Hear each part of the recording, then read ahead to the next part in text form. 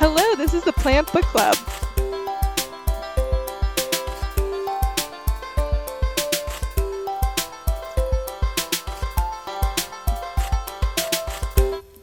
All right, welcome to the Plant Book Club, where we read different books related to plants. I'm Ellen. Hey, I'm Tegan. And my name is Joram. Hi. And this month, we had the delight of reading Braiding Sweetgrass by Robin Wall Kimmerer. And she is a fascinating person. She's a botanist at SUNY, and she's also a member of the Potawatomi Nation.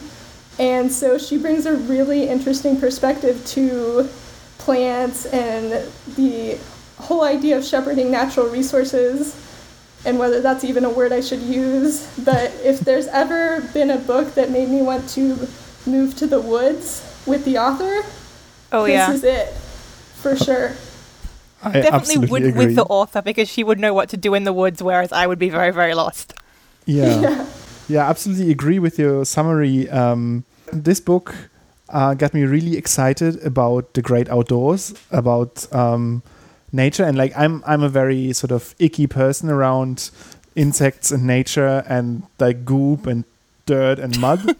And just to sort of say that at the front of the book already, this got me so excited about all of these things, especially of like getting my hands deep into the dirt, into the ground, and have like darkened skin from that and so on.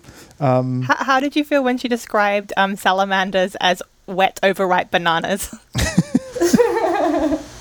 That was beautiful to me, talking of things that are squishy. Yes. Yeah, so I wanted to ask y'all what your favorite chapter was out of the whole book. I don't know. I don't know if I have favorite chapters. I have, there's so many different unique stories through it all. I mean, it's somehow got a chronology, but it's also got kind of different perspectives that are all brought together. And there were some stories I really loved, but I don't know if there's a specific chapter. I really liked the bit about cleaning out the pond. So there's this kind of story, which is, I liked that it had a lot of personal elements. Ellen, I hope this is not the bit that you didn't like. No. She's talking about having this pond on her property, which is kind of filled with lots of algae from like overnitrification, and it's like gloopy and disgusting, and she wants to clean it out as part of her quest to be a good mother. But there's this whole discussion about how her removing the algae is also leading to like other organisms losing their children, because she picks up strands and strands of algae, and it catches beetles and tadpoles and stuff as she pulls it out. And this kind of discussion of how we move through the world and what we want, and how that matches like the world around us. I thought that was really, really beautiful and really interesting. But honestly, there were so many good different stories that were just great. Yeah, I guess we should mention more about how this book is organized, which is like every chapter starts out with some sort of story, and they're all kind of different. And so you can flip to any one chapter and jump right in, right? Yeah. And a lot of them are like her personal life growing up, with respect to both her job, so her role as like a professor of ecology, and then other ones with respect more to her children, and then other stories with respect to her connection to her people and trying to learn the language and also learn the customs from that. So there's kind of different angles, and there's also some links to other people who have different roles and different connections with their environments. So. Yeah, what I really liked about these different stories is that they almost always had some sort of link to science. They had a scientific component to them, but intertwined with personal stories that I found extremely charming and enjoyable to have the presence of the author in the text.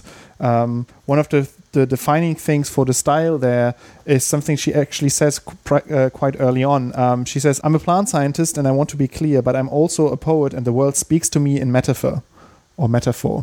And this is something that to me carried through the whole book, that she talks in this very imaginative, colorful language, just very like describing with lots of metaphors, and a very beautiful language. But she's also mentioning scientific facts and making it clear where there is the science and where is sort of the mythology or spirituality or opinion and other pieces in there, but all mixed together. That to me was a very enjoyable read. Yeah, and it doesn't feel like she does it at the loss of the science, which is not what we've had in the past with some of the other books we've read. So we discussed like Stefano Mancuso, and there was an idea in this book which really reminded me of that book, which was talking about, let me see if I can find the quote, talking about this idea of having a relationship between plants and animals and how they can feed back on each other. So hang on, give me 1 second. It's on page 124.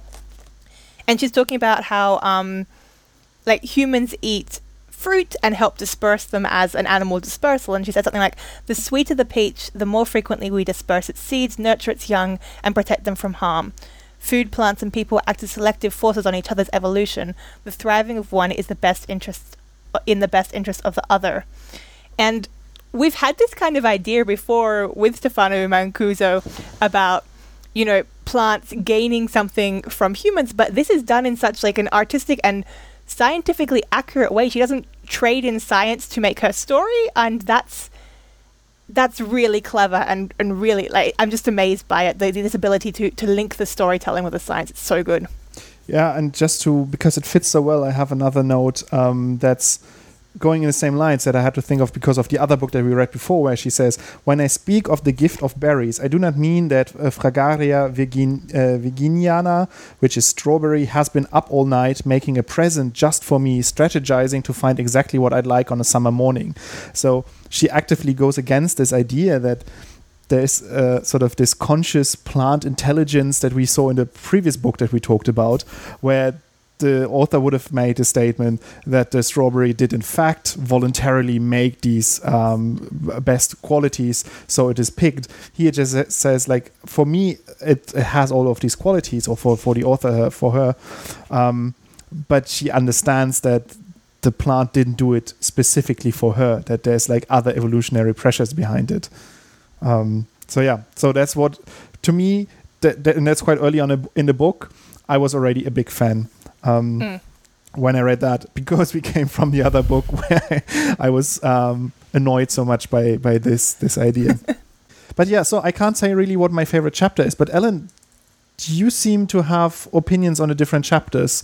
Yeah, my favorite chapter, and this ties back into just what we were talking about, was the one where she laid out the introduction, the methods, and the discussion like a scientific paper, but for her talk about how her graduate students studied sweetgrass and whether the cultivation of sweetgrass helped it to grow. I thought that was absolutely fascinating, and I thought that really was the essence of the book, in so much as it was the perfect combination of what the intro is, Indigenous Wisdom and scientific knowledge, her two identities that she's marrying throughout this book. And my least favorite chapter was the one where she wrote as her daughter. Did that bug y'all? Oh, that was a bit weird. Yeah, that was a bit confusing, honestly. I'm not sure. Did you think her daughter helped her write that, or? I don't think she did. I wanted like way more explanation about it, and I felt uncomfortable because I was like, you can't write as your daughter. That's cheating. Yeah. That's true, although I think it didn't bug me as much, but yeah, it was an irritating way, because it also fell a little bit out of the flow of the rest of the things. The other are so much her point of view that there's just like this one chapter where it isn't her point of view. And she says some just some things that are like different interpretations of different people. Like, I think she says some flattering things about herself even. And I'm like, that's kind of cheating. Well, I mean, that's the thing. Like, to write that, she must have had some discussion with her daughter about what her daughter would say, right? I mean, there must have been some sort of input to be able to have that. It's quite early on in the book, that, right? Yeah. It's the chapter Witch Hazel, which is in like the first quarter or something of the book. It's quite early on. So I had actually already forgotten about this switch of perspective by the time I went through the book. Oh yeah, so it starts off as told through the eyes of my daughter, and I actually was like, what does that even mean? And then I was like, oh really? It's like literal. I thought maybe there was some sort of symbolism involved here. It's literally through the eyes, yeah. Same. That was my thought process as well. I don't really have a favorite chapter, but I have a couple of chapters that I really enjoyed. I think the one that got me, or was there one, maybe let me phrase that as a question. Was there one chapter for you that made you want to try something out yourself the strongest, like out of all of the different things that she describes, that you wanted to get active yourself? The one about camping with her class that she was taking. It's in one of the later chapters, right? But anyway, there's this one chapter where she goes with a class that she's teaching to treat the swamp like a grocery store, and it's fascinating, like the different ways that they treat the swamp like a, what do they call it, a wall marsh? Yeah, wall marsh. Yes, that is it. Yeah. Yes, they treat the swamp like a Walmart, in that it has the food that they need, it has the camping materials that they need. It's fascinating. And then they have a big discussion about whether that's sustainable, what they've taken from the swamp, which is like relevant, you know, because do we have that discussion about our mattresses or our smoothies that I just got this morning? I didn't have a discussion about that. Yeah, and that ties back to so many other things, like this theme that runs through the book. So there's a discussion when she's actually in a real store and she's talking about how everything around her is dead because it's from plastic and she can't have a connection with it like you can have with nature. There's a similar discussion about the cedar tree and use of this, like using these cedars for the entire lifetime of a person. Like you shred the insides very fine and make a kind of fluff that the children are laid in, the babies are laid into, and then it also becomes the canoes, and then it also becomes, you know, building materials, and then finally it's the coffin. And this, like, these kind of different connections to nature are just, they run throughout the book and they're so fascinating, honestly. I think the one that like got me most interested in trying something myself was the chapter "The Three Sisters," about the what's the word for it? Like co-culture of 3 different crops, and that is corn, beans, and squash, and how these have complementary characteristics, and both in germination time, but also in their growth behavior, and then also in sort of the things that they give us in terms of nutrients. And that got me really excited about maybe next year planting the 3 sisters in my garden and seeing that for myself. Because the idea is that you have the corn that shoots up first as this like very strong stalk, this strong structure, and then the bean can twine itself up the stalk of the corn, and then the squash with its large leaves can cover the ground. And so all of them, like the corn helps the bean to reach bigger heights, the squash covers the ground, the bean is also able to fix nitrogen from the air, and that can act as a fertilizer for the other plants. And that whole chapter got me just really excited about this idea of making out of the smallest possible space a sustainable, large, or like high yield culture. And and also like these 3 things are not stuff that I usually eat here, so that would also be exciting for me to come up with a diet that incorporates these 3 crops, because I don't really eat that many beans or corn or squash here. Can you grow corn in Germany? Is that possible? Yeah, I mean, we have cornfields, definitely. I don't know. I guess we have like a European variety that's adapted here to our habitats. But we grow corn in Germany, so it should be possible. But that's it just it just got me really excited to get my hands dirty. Yeah, that's interesting, because I kind of grew up hearing about the 3 sisters, and like that's a thing they teach a little bit in U.S. schools. Like I knew about the combination of squash, corn, and beans that people grew here. So I'm kind of curious, like as Europeans, I don't know, do you think you had a different perspective on the book? For me, there were a lot of aspects that I had no relation to before, or knowledge about. A lot about the different indigenous tribes were completely new to me. Like I had a very general understanding of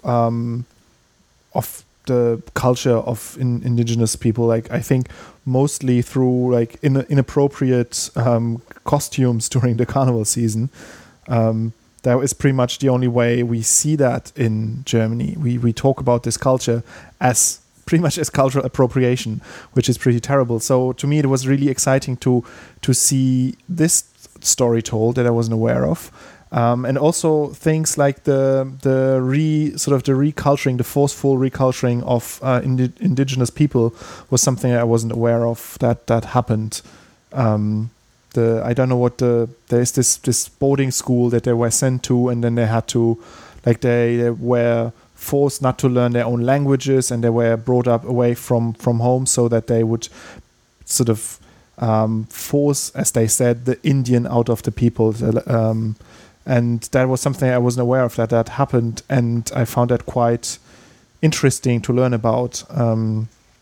Which is Carlisle, this Carlisle place where there was this forceful re-education of indigenous people.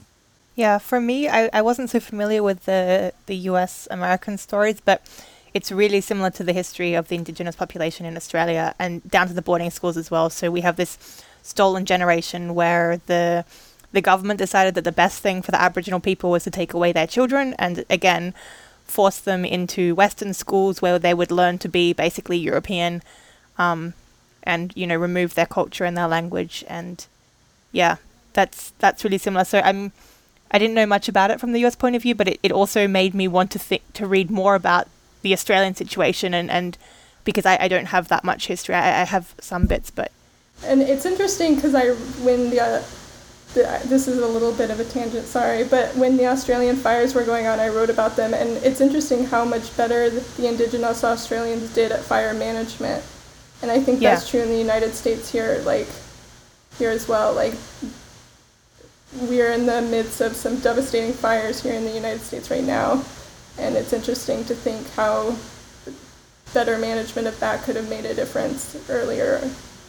That's like a direct link, this fire stick farming by the Aboriginal people, which again led to removing the undergrowth so that you don't get these devastating fires, which are now happening because there's build up.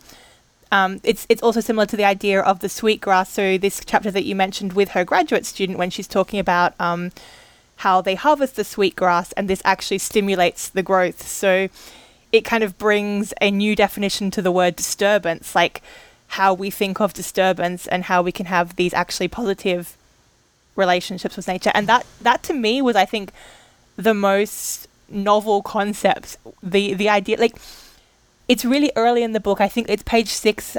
So right at the very start, she asks her students who are like training ecologists about their relationship with nature, and they can all discuss different things and how humans interact and how nature, like different parts of it, interact.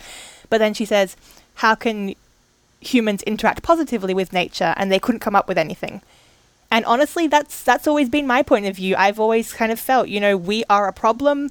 There's not a way for humans, like, we've screwed everything up. I mean, I work with climate change now, like it's horrible, everything is horrible. And to rethink of having this positive relationship with nature, that I found really, really inspiring. That's just, and she's realistic about it as well. So she mentions on like page 31, I know that we cannot all become hunter-gatherers. The living world could not bear our weight.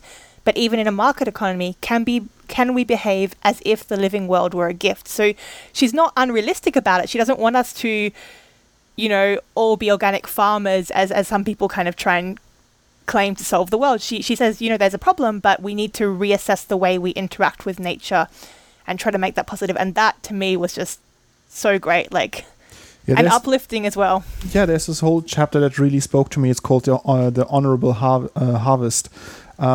Where she presents sort of culture techniques from indigenous tribes about how to interact with nature when you're farming, and what we can learn from it in our modern day agriculture. And she has these different points that she raises, like these sort of guidelines for the honorable harvest that are not technically written down, but she wrote down a couple of them.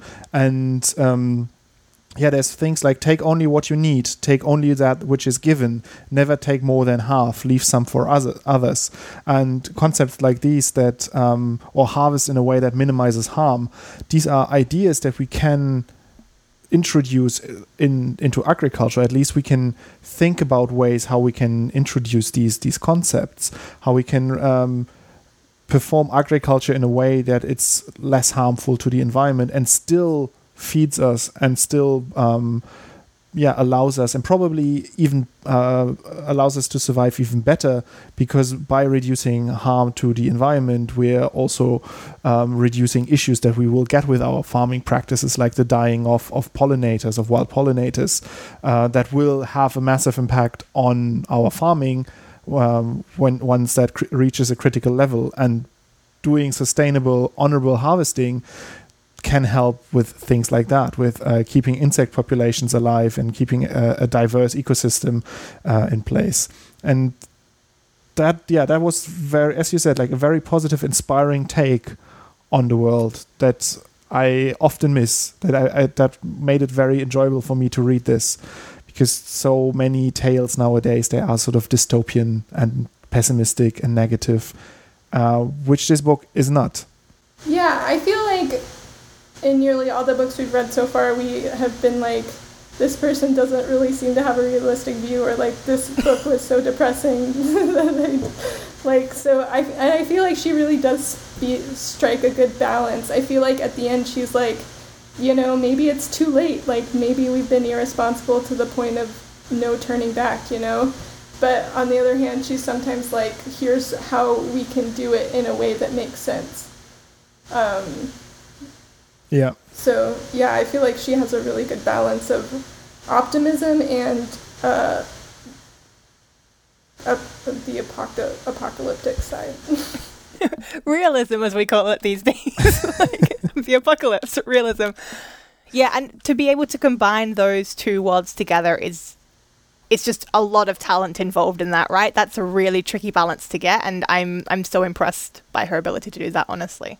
How did you feel about spirituality in the book, which takes quite a big space in there? And I would like to know how that felt for you guys. That's interesting. I mean, I enjoyed hearing her perspective on her spirituality. A lot of the stuff, I said a lot of the stuff we learn in schools here in the United States, but I didn't know all the stories that she told in the book, and I really enjoyed reading them. I thought it was really beautiful the way she married the traditional stories with the things that she knows about science and botany. So yeah, I really enjoyed reading that, and I thought it added a lot to the book.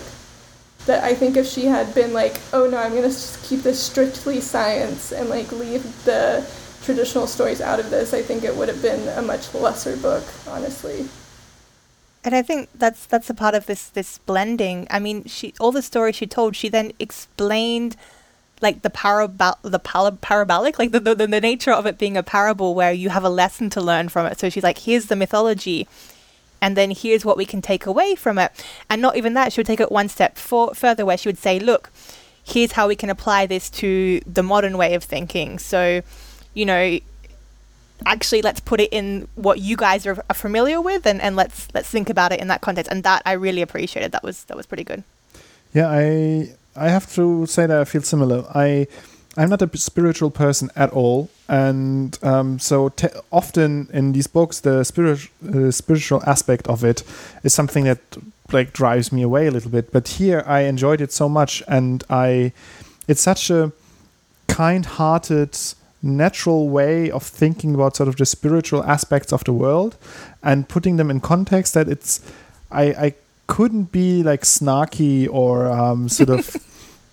What's the word, like atheist about it and be like, nah, this is wrong, like there was no sky woman, and there is like the mystical people that or the sort of the people of their history that she talks about, they probably didn't act like this and stuff like that. It didn't even cross my mind to question these stories, because they were so well told and they fit so well into the whole storyline of the book, and it's. I think. Yeah, I would have missed the spiritual parts as well if they wouldn't be there.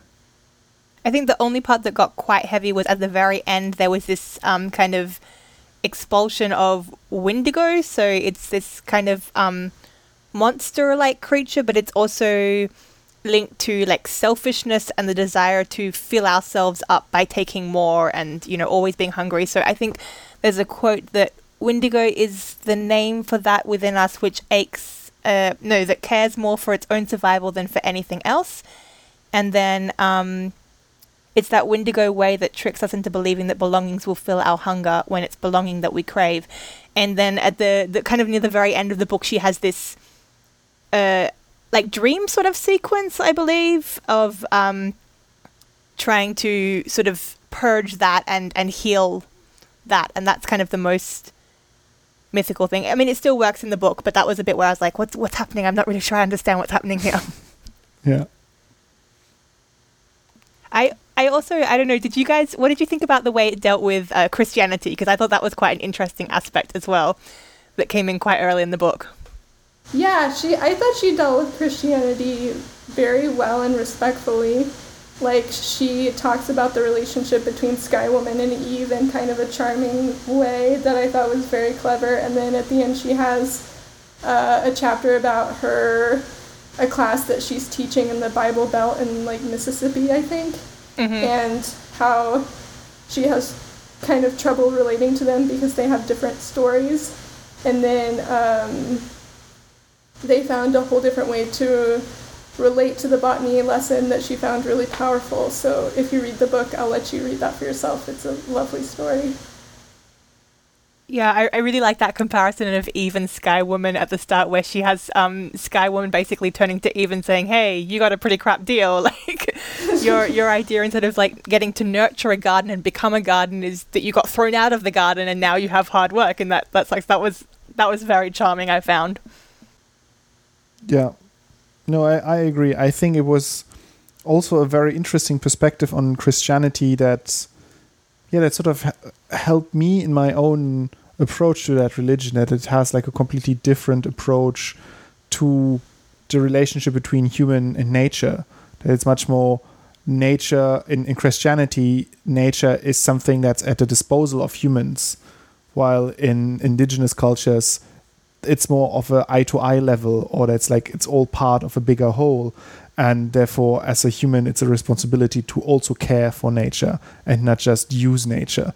But I think that she also put this thing of like, that doesn't have to be the way you envision it from a Christian point of view. You can also see it as a caretaking role. And I mean, as Ellen said, these students kind of feeling a link through nature, this can also be a part of any belief system, right? There can still be the connection to nature. I want to talk quickly about language, because I thought this was a really kind of strong theme that ran through the book in different ways. So, like, it's really clear that this is something that's very dear to the author herself. There's something where she talks about how she uses writing as an act of reciprocity with the world. So she tries to give back through her writing to kind of, return things that have been given to her. Then there's also this link to like indigenous language and the power that different words can have. So if you have a different word for something, you think about that object in a different way.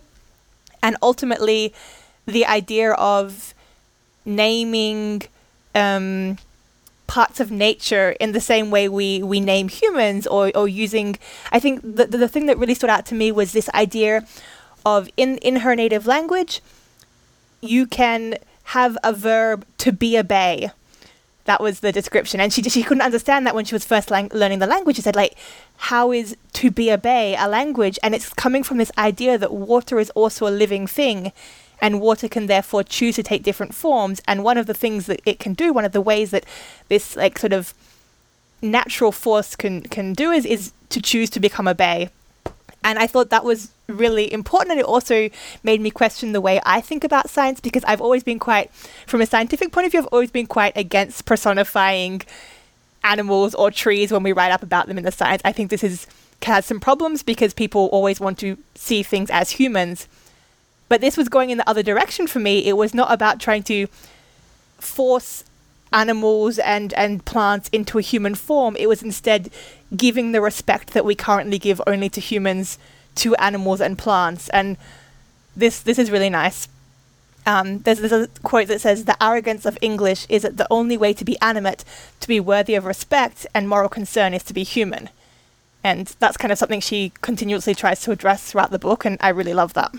I think so too. I think that was also something that spoke to me. This idea of personification in a way that language shapes our perception and our approach to things. I mean, it's something that I often think about when I talk or think about sort of gender inclusive language, where there is this idea that if we change the way we speak, we change the way we think, and that can make us more open or more inclusive, or just in general, like, yeah, a more accepting of a more diverse group of people. And this strikes along the same lines, that if we start to address nature as something that's worth respecting in our language, then it will also make us respect nature more. Even if we are sort of first forced to use these words, over time it will shape our brain and our thinking in a way that we then start to be more respectful. And I really like that concept, and yeah, I wish we would use that more. I wish we could like bring that to English and personify things more to the point that we can see them as something that's worth respecting. Yeah, I thought that was really cool, and I really respect her efforts to learn these languages that are dying. You know, she talked extensively about how few people know these languages and how much effort she put into learning them, because it's so hard to learn because not very many people speak it. And she and her sister just call each other and try to say a couple things in these languages. And I thought that was really cool, and her efforts to do that are just incredible. And again, the history behind that, which is that the languages are being lost because these children were forced from their homes and they were forced to not learn the language. So you get that historical context in there as well. And now there's only the elder left that can speak the languages, but they, at least in some communities, they take great care in transferring that knowledge to younger generations, although it is hard. And she said, like, when she talks to her sister, that she has these like very sort of meaningless conversations about just like, I went to town, I bought apples, because her vocabulary doesn't allow her to speak of more complex things yet. But still, she makes this effort to have sort of these meaningless conversations with her sister, just to keep the language alive and keep that going, which I found absolutely adorable and beautiful.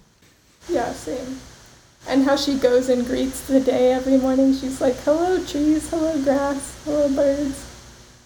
Yeah, I think I want to reread some of these sections again and try to draw the inspiration from that, and maybe use that with my son. And like, that was what I was actually thinking. Do you want to take your child camping now? And yeah, I want to teach him all of these sort of gratitude and respect ideas towards nature. And I mean, in Germany, we don't have natural forests anymore, or very few of them. Like pretty much everything all the trees were cut down at one point and are now regrown as sort of production forests with they are sort of artificial. So some of the stories that she tells, that Robin Wall Kimmerer tells in the book about the excursions that she does with her students to almost untouched areas, this will just be very, very hard to do in Germany. But still, the concept of seeing the forest as sort of a respectful being, as an entity that we're not just exploiting, but that we're interacting with, is something I would really like to have in my sort of education for my son towards nature and our surroundings. Of course, I won't be like appropriating the culture in the way that I will just like straight up copy these things with my poor understanding of these cultures, but sort of take the spirit of it and take the ideas of it, of being grateful to what is happening around us. That's beautiful. I mean, let's see how I manage. But this book, although I have to say technically I didn't finish the whole book yet because it's a fairly long book. I sped through the last bits as an audiobook, which I can also recommend. It's read by the author herself, and there I could like listen to twice this at double speed.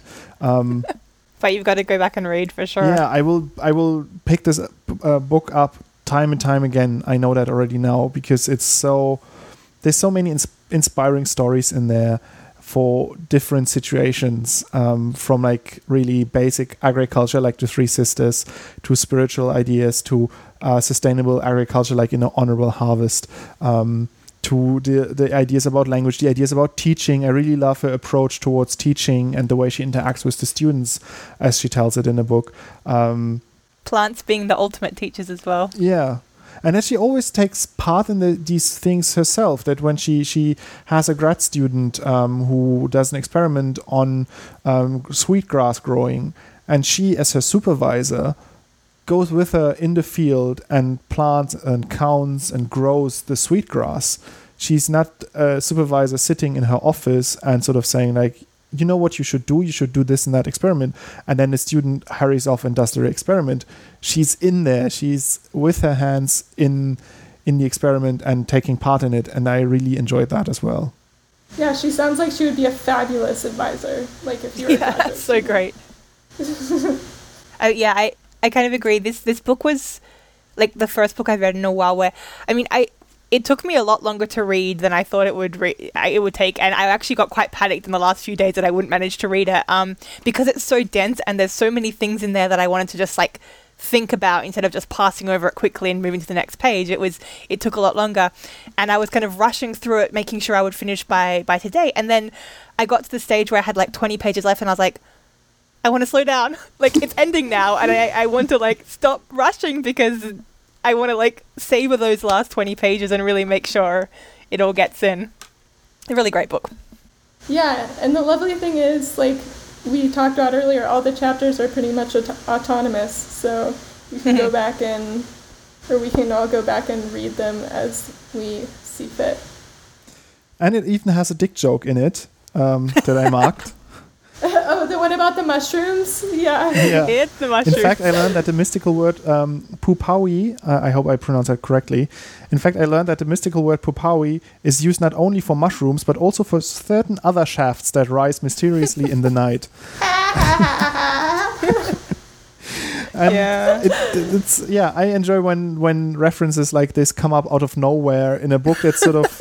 Then the other thing is another segment I just wanted to point out to illustrate like how beautifully this is written is when she talks about removing all of these the muck and algae and things growing in this little pond from the pond because she eventually wants to swim in the pond. She describes it like this. She says, "As I tried to skim the algae, I discovered that they hung like sheer green curtains through the water. If you reach far out of a light canoe and try to lift a heavy mat of algae at the end of a rake, physics dictates that swimming will occur." And I really like this phrasing. Physics dictates that swimming will occur. It's just, she has these beautiful images and ways to describe. Sometimes, I mean, this is in itself a funny side to imagine, like she's hanging out of the canoe, but also sometimes stuff that's a little bit drier in topic, she still manages to write about it in such a fun way. Like when she talks about lichen, these organisms that are pretty much a mix out of algae and fungi that grow together on like sort of crusts. And I've seen other descriptions of the same topic that were extremely dry, and she had like a very colorful imaging talking about it like a sort of marriage, and how these two partners in these symbiosis, they like the algae can be more promiscuous than the fungus. The fungus usually always picks the same algae, while the algae picks different fungi. And she says, like, we all have seen marriages that look like this, and things like that made it very approachable and very understandable, the way she talked about this relationship between these organisms. So overall, I guess I don't really have to ask like if you like this, right? I have one very small criticism I came up with. It's very tiny, but there were some bits where she would tell kind of the story and then link it to this scientific fact. So the example is this harvesting of the sweetgrass and how actually disturbing the sweetgrass makes it grow faster. And then she said, this was not really like the newest thing. Like there are actually studies that show that grazing by bison can stimulate sweetgrass. There's something in the bison of the saliva of the bison that stimulates not sweetgrasses but grasses to grow. I want the reference. That was the one thing I was missing, where there was like so many of these scientific stories where I was like, cite your sources because I want to go and read about this now. Like, it's so fascinating. And I was Googling it and I can't find anything. Like, I can find something from the 80s. I'm like, is that the study? Like, I bet if you email her, she'll give it to you. yeah. And then you get to say that you emailed her and she responded. Oh, yeah. That would maybe be the coolest ever. I do want to mention that I also listened to a podcast called Ologies, and there's one by her about mosses, bryophytes. So I can really encourage you to all go and listen. Like, Ologies is anyway quite a cool podcast. It talks about, all different ologies. So I don't know, there was one about volcanoes, volcanology. There's, everything you can imagine. And there's one with Robin Wall Kimmerer. So definitely check that one out. Cool. Did you have anything like negative about the book, Ellen? No, just that one chapter bugged me where she wrote as her daughter. That made me uncomfortable from her daughter's perspective. Yeah, I have to say that I usually am a negative Nancy a little bit. I'm very nitpicky very often. And I thought for a while I can't really say anything negative about this book. I found it a joy from start to almost finish. And maybe that's the only thing, if I really have to say something sort of criticizing the book, is that it's not a quick read. But that's not a bad thing. Like, it's, as you said, Tegan, it's beautiful that like you don't really want this book to end. So it's great that it's going for a while. I didn't feel that it had any length. So it's when with the other books I had often a much longer list of the things that I didn't like than the things that I liked. I think my list of things that I didn't like is empty for this book, which is great. Yeah, definitely mark out a space in your reading calendar for this if you decide to take it on, because it calls for a lot of time and thought, but it's worth it. In my opinion, and I think and bring sticky notes. Like, you're going to want to be marking the pages, I would say. I realized when I went back through the notes that I just read a few sentences where I put my note, and I then recalled the rest of the story, and I had suddenly a smile on my face. It was just like, I remember this was a really cool story. And so I will leave my sticky notes in there even when we're done with this episode, because it's just so nice to just like pick it up, open one of the notes and be like, that was a really cool story. That was a very nice remark that she made, a nice observation that she made about the whole concept. So bring sticky notes. I hope one of them is on the salamanders. I really want to like fondle a salamander now and see how it feels. Like, that's going to be my life's mission. So like, give it a little squeeze. Okay, so what do you have anything to say about reciprocity? I would say this is like the biggest theme of the book that we haven't really got too much yet. Yeah, like I love the theme throughout this book of gift giving, the idea that you receive gifts and you should treat them as gifts, and then you owe something in return that you should give out of gratitude and not like in a more monetary exchange type of way. Yeah, I think that idea of the gift economy is really beautiful, and I liked the way that she talked about it. She has a quote by Lewis Hyde, which says, "It's the cardinal difference between gift and commodity exchange that a gift establishes a feeling bond between two people." And that comes up throughout the book, and it's not just about between two people, it's also between people and nature, which, again, I think an overriding theme of the whole story. And there's also something a bit later on. So I think the later chapters of the book deal a bit more with the environmental crisis that we're in right now, climate change, but also like all of the various poisonings of the earth. And there's a line that says, restoring land without restoring relationships is an empty exercise. So it's really this idea that we can plant trees again, we can, fix things visibly, but unless we redevelop these links, like sort of ecosystem links, so within the ecosystem, like the trees with the other plants and the animals, but also the links of the human with the land, it's not going to work. And I think, that rings very nicely as well. Would that make you more or less hopeful towards the future? Because it seems like just fixing the visual things, having some preserved habitats and so on, seems so much easier than to change our approach towards the land and towards nature. I think it's realistic to me. I think it's true. It's people are not going to care about things unless they actually care. Like, you have to have that. Conservation only works if people love something, right? And to love something, you have to understand it. I think this is like saying like this by Jared Durrell, a conservation biologist, that we need to have this connection. And I like how she links that how scientists can have a connection. It doesn't have to be like, she's bringing it from both sides, and I really think that she's really good about this. She's like, you don't have to have this indigenous background to have the connection. You can also forge your own myths and own ways. You shouldn't appropriate. She makes that very clear, but there's some sort of melding that can happen to get like this development of mythology as immigrants into the US and of like around the world for the rest of us. But I also really appreciated this. For me, it was definitely something that I will take into my own view of the world. This idea of nature giving us gifts, and not that we are taking something because we deserve it, because we put in our energy. So that's definitely something I will take from this book in the long term. I wonder how this will play out in everyday life. I wonder how I will then use that when I go shopping, when I go into nature, when I'm just a part of this society.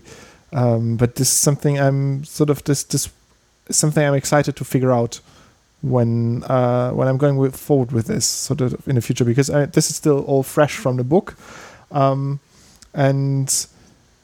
I think it's something that has to sort of seep in for a little bit, and then something nice will emerge from that. A nice approach, or a new idea, or a new view on the world will emerge from that, and I'm looking forward to that.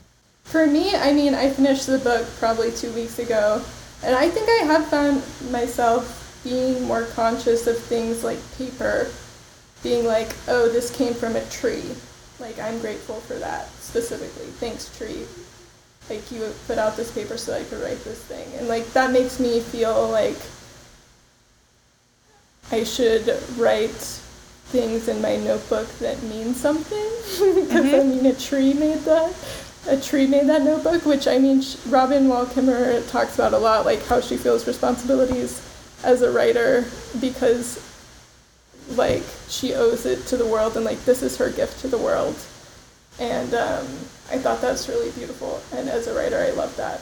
And so that's kind of what I've been taking away from it, is just to think about tracing back everything I use to its origin. It's usually a plant, and be like, thanks, plant. Thanks for this food, thanks for this notebook. I appreciate it. I really like that idea. Just thinking about going through my garden, and when I'm picking berries, I'm just like, thank you for the berries. I sometimes wonder what the words actually were that she says. She very often says, I said a few words of gratitude, or I think also even when she's planting the sweetgrass, she says a few words to the sweetgrass. I would love to know what these words were, so I could get an idea how to craft my own words for that. But maybe that's the point of it, that you have to like find your own words. They might be personal. Or anything else major that we have to say? I don't know. The point about being positive about something is that you have much less to get angry and rant about. Like, a rant is so much more fruitful in terms of content, because you can be all like, this is wrong and that is wrong, but here I don't have that at all. So I feel like we ranted about how good it is. Yeah. I think for me, we touched about all the things that really stood out to me. Apart from like the sweetgrass, I wondered what that is, and in Germany we call it Bisongras, and I only know it from Wutger. There's like a vodka, a Polish vodka that is flavored with bison grass. Zubrowka. That's the only place where I could get in touch with this. And I wish there would be more. Although, no, I think I once saw it somewhere in the wild because I realized that the grass, the meadows were smelling very, very beautifully. And I think it must have been some sweetgrass or at least a relative. But apart from that, I just wish I would have that closer to here. But I mean, it's a... Ellen, have you ever come across it in the wild? That's a good question. I don't think I have. I didn't really think about it. I don't think I have, though. I mean, I probably have in some sort of context, but I'll be sure to keep my eye out in a better way. I'll look it up online and see what it looks like, and then keep my eye out on it and see if I can find it in the wild. Because we have like areas with bison. Like there's 2 bison who live in San Francisco, like stuff like that. So I wonder if they live around it. Have you ever seen a bison? Yeah, for sure. Are they as huge? I somewhere read that they are so much bigger than you imagine. Yeah, they're huge. It's fun. Y'all should come to San Francisco. There's 2 in the park. Oh yeah, that would be nice. I mean, that's it. We should wrap up, yeah? Yeah. Yeah. Shall we go to the ratings? What rating are you giving the book? 5 chloroplasts. Yeah, 5 out of 5. What did I use? It's a cyanide. You had hemlock leaves the last time. Hemlock leaves. 5 out of 5 hemlock leaves. Which also fits because they mention she's mentioning hemlock when she's talking about cedar. So that is also mentioned in the book, and I had to think of you when the hemlock came up. Oh, perfect. Thanks. Yeah, I also give it a 5 out of 5 bushels of sweetgrass. It's I haven't read something as enjoyable in a while that's sort of on the between fiction and non-fiction. Although I think it's not really fiction, but it's sort of but it's a story as well as poetry. being yeah. Mm-hmm. And yeah, absolute recommendation for everyone to read. So we actually didn't discuss before the show what we actually want to read next, which usually we do that. We don't do that live. But now we pretty much have to. We had 2 suggestions. I have one of them here already. Shall we go with that one or the other one? Oh, I'm down for either The Drunken Botanist or Hope Jaron's memoir. Tell us about your book, Joram. What are you offering? I have The Drunken Botanists, The Plants That Create the World's Great Drinks by Amy Stewart. It's something a friend of mine recommended me, who really enjoys like fancy different types of drinks. And this book goes through different plants and where we find them in spirits and liqueurs and all things drinkable. And it's a mixture of tales about the plants, tales about the drinks, recipes for the drinks. I think the biggest risk that I see with this book is that we all become alcoholics from it after we read through it. Because some of the recipes that I already saw when I browsed through the book sounded really delicious. And I see my little bar here already growing, my house bar with new spirits that I have to get to mix all of these different drinks.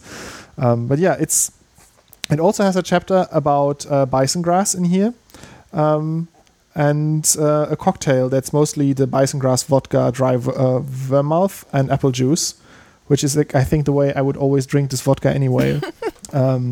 So you want to do that one, and we all rock up next time with a drink in hand that represents our favorite chapter of the book. Exactly.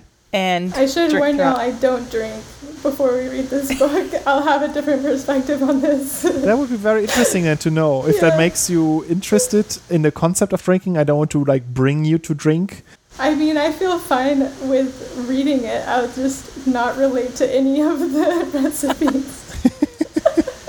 Is that okay though still to read, or would you prefer something different? Yeah. Oh no, I'm fine to read it. I'm just telling y'all I'll have a different perspective on it. Yeah. Okay, so Joram will bring the I've drunk every recipe in the book version. Yes. I'll bring the I've tried 102, and Ellen and you'll bring the none, and then we'll see how that influences our feelings about the quality of the book. Yeah, it'll be very abstract for me. I'll be broadcasting live from the emergency room next time with like severe liver damage. Only allowed to read a chapter if you're also nursing the drink that's mentioned in the chapter. That's going to be your game rules. Yeah, it was nice knowing you. This will be the last thing I do, apparently. Okay, so we can get this book. Let's put a link to it in the show notes so that anybody who wants to read and drink along with us can also do that. When we join next week, next month. Sorry. Yeah. No, by next week, then I would be definitely dead. Even if I would just do like 10% of the drinks in here. Is it really so many different recipes in there? It's really like it's not only recipes. It's a lot about the different stories and the descriptions of the trees and their or plants and their flavors. It's not just a recipe book. It's not just like sometimes when it fits, then there's a recipe, but mostly it's about the plants. Cool. And some things get a little bit more space, like hops, for example, or rice or wheat, because they are used. They're like more important to the culture of drinking, while others like aromatics get shorter mentions, but still quite extensively. And I think also some things that are a little bit exotic and not so well known. Like I'm just flicking through the pages, and there's about some like lemon fruit, and there's like a shinoto, which is a specific citrus fruit that I think is found in Campari, but a fruit that I had no idea about before. So I guess it will be nice to discover some like fruits and aromatics and plants that that maybe some common plant where we don't know where it's used in drinks, and some uncommon plants that we didn't even know that existed. I guess that's my hope for the book. Sounds great. Let's do it. Where if people want to get in contact with us, where can they reach us? I am on Twitter at Ellen Earhart, or you can find me on Instagram at Ellen Airplant. And I make a podcast called Plant Crimes. Sorry, I forgot about that. I'm working on the second season now. You can find us on Instagram and Facebook at Plants and Pipettes, and on Twitter at Plants Pipettes. Yeah, and there you can talk to Tegan and me. If you want to learn more about interesting links between plants and crime, you can learn more about that on Plant Crimes, Ellen's podcast. And if you want to learn more about molecular plant biology, you can come to Plants and Pipettes and check that out. That's our little project where we talk about molecular plant biology in all kinds of different species and things and interesting phenomena. And it was fun talking to you. It was a lot of fun reading the book. It was a great book. Thanks for the recommendation, Ellen. Really great. Y'all are so welcome. I'm so glad it turned out so well. Thanks, Robin Wall Kimmerer. Thanks, Robin. And with that, I think that's it. Goodbye. Bye, everyone. Bye.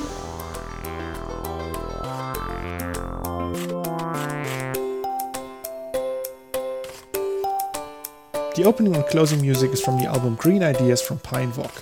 You can find the music on Bandcamp, where it is published under a Creative Commons license 3.0.